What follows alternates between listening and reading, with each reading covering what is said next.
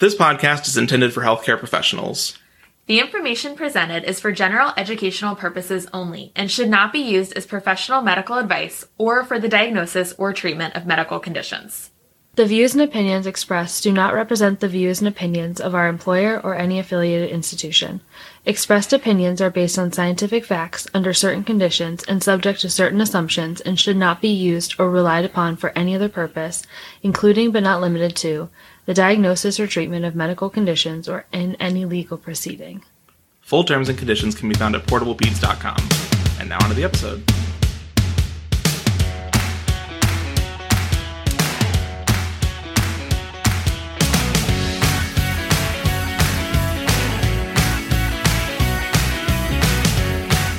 Welcome back to Portable Peds, your pediatric board review podcast. As always, I'm Sam. And I'm Ryan. And we're going to start off with our first case of our GI month. So, a 4-month-old female presents for a well child check. She has been otherwise healthy and is growing along her growth curve of approximately the 50th percentile. Mom mentions concerns for frequent spit-ups after nearly every breastfeed. The infant is not distressed or bothered by these episodes. The spit-up resembles breast milk, and there is no bile or blood in the spit-up. Mom describes that the spit-up dribbles down the infant's chin and is not projectile. What is the most appropriate first-line intervention for this infant? A. Thickening feeds, either with rice cereal or using a commercially available thickened formula. B. Starting a histamine 2 receptor antagonist. C. Reassurance, along with modifying feeding practices and positioning. D. Changing to either a casein hydrosylate formula or an amino acid formula. Or E. Starting a proton pump inhibitor.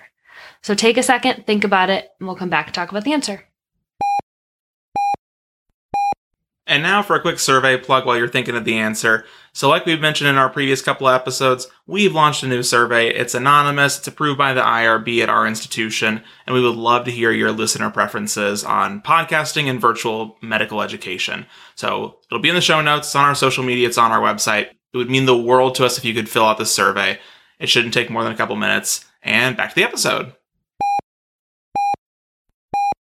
The correct answer for this question is C. First-line intervention should include reassurance and modifications to feeding practices and positioning. So before we get into our answer choices, let's review a couple of important definitions and some epidemiology. So GER, or GER, gastroesophageal reflux, is the passage of gastric contents into the esophagus due to relaxation of the lower esophageal sphincter. So in infants, frequent relaxation of the lower esophageal sphincter is associated with gastric distension from large volume feeds. While GER, or GER, is a normal physiologic process in infants, it can often cause distress for caregivers. However, GERD, with a D, gastroesophageal reflux disease, is the passage of gastric contents into the esophagus, resulting in symptoms for the infant. Symptoms include failure to thrive, arching of the back, and irritability. Red flag symptoms that would prompt further workup and suggest against a diagnosis of GERD include bilious emesis, GI bleeding, and projectile emesis. Additionally, if the onset of regurgitation occurs at less than 1 week of age or greater than 12 months of age in a patient who's never experienced regurgitation before, then further investigation is also required. Finally, if reflux persists in a patient over 18 months of age, then referral to a GI doctor or gastroenterologist should be considered. A thorough history and exam is necessary, and in the absence of red flag symptoms, this is often sufficient to make a diagnosis of GER without the D, so just reflux. Further diagnostic testing is not necessary if this is the case. So let's walk through our answer choices in order to discuss other treatment options. So as mentioned earlier, the correct first intervention is to provide reassurance and offer suggestions to optimize positioning and feeding. So 50% of infants less than 3 months of age and 67% of infants at 4 months of age will have at least one episode of regurgitation per day. Following its natural course, only 5% of infants will experience regurgitation after 12 months of age, with most outgrowing their reflux by 7 to 12 months of age.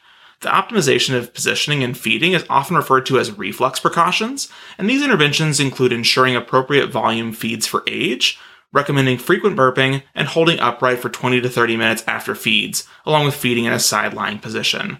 Now, Sam, you want to talk about the other treatment options? Yeah, absolutely. So while some of the other interventions listed as answer choices are possible treatments, they should not be first-line treatment.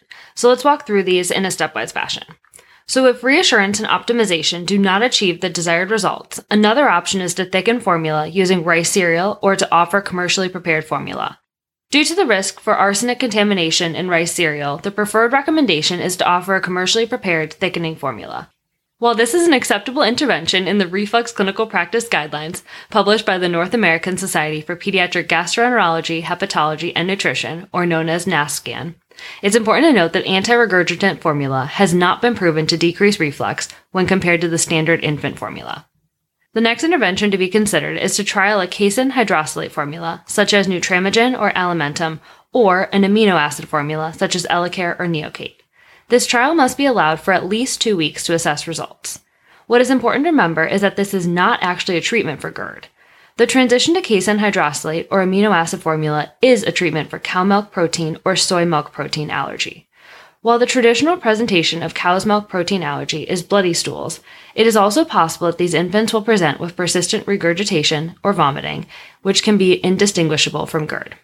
If all the previous interventions are unsuccessful, it may be time to consider pharmacological intervention. Many guidelines recommend considering consultation with a pediatric gastroenterologist if pharmacological therapies are being initiated. Histamine 2 receptor antagonists, such as famotidine, decrease acid production by binding to the histamine 2 receptor on the gastric parietal cells. H2RAs are the first-line pharmacological therapy in infants only if all previously mentioned interventions fail.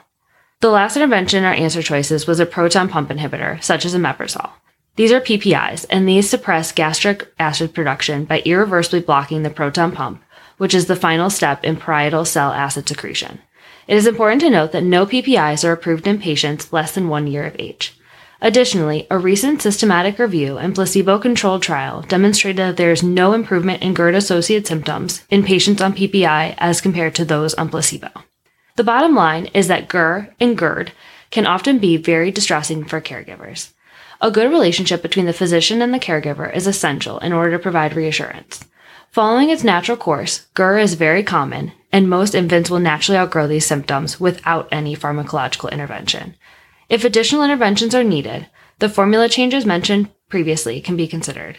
If those modifications are unsuccessful, it is worth considering discussion with a pediatric gastroenterologist and possible consideration for pharmacological therapy.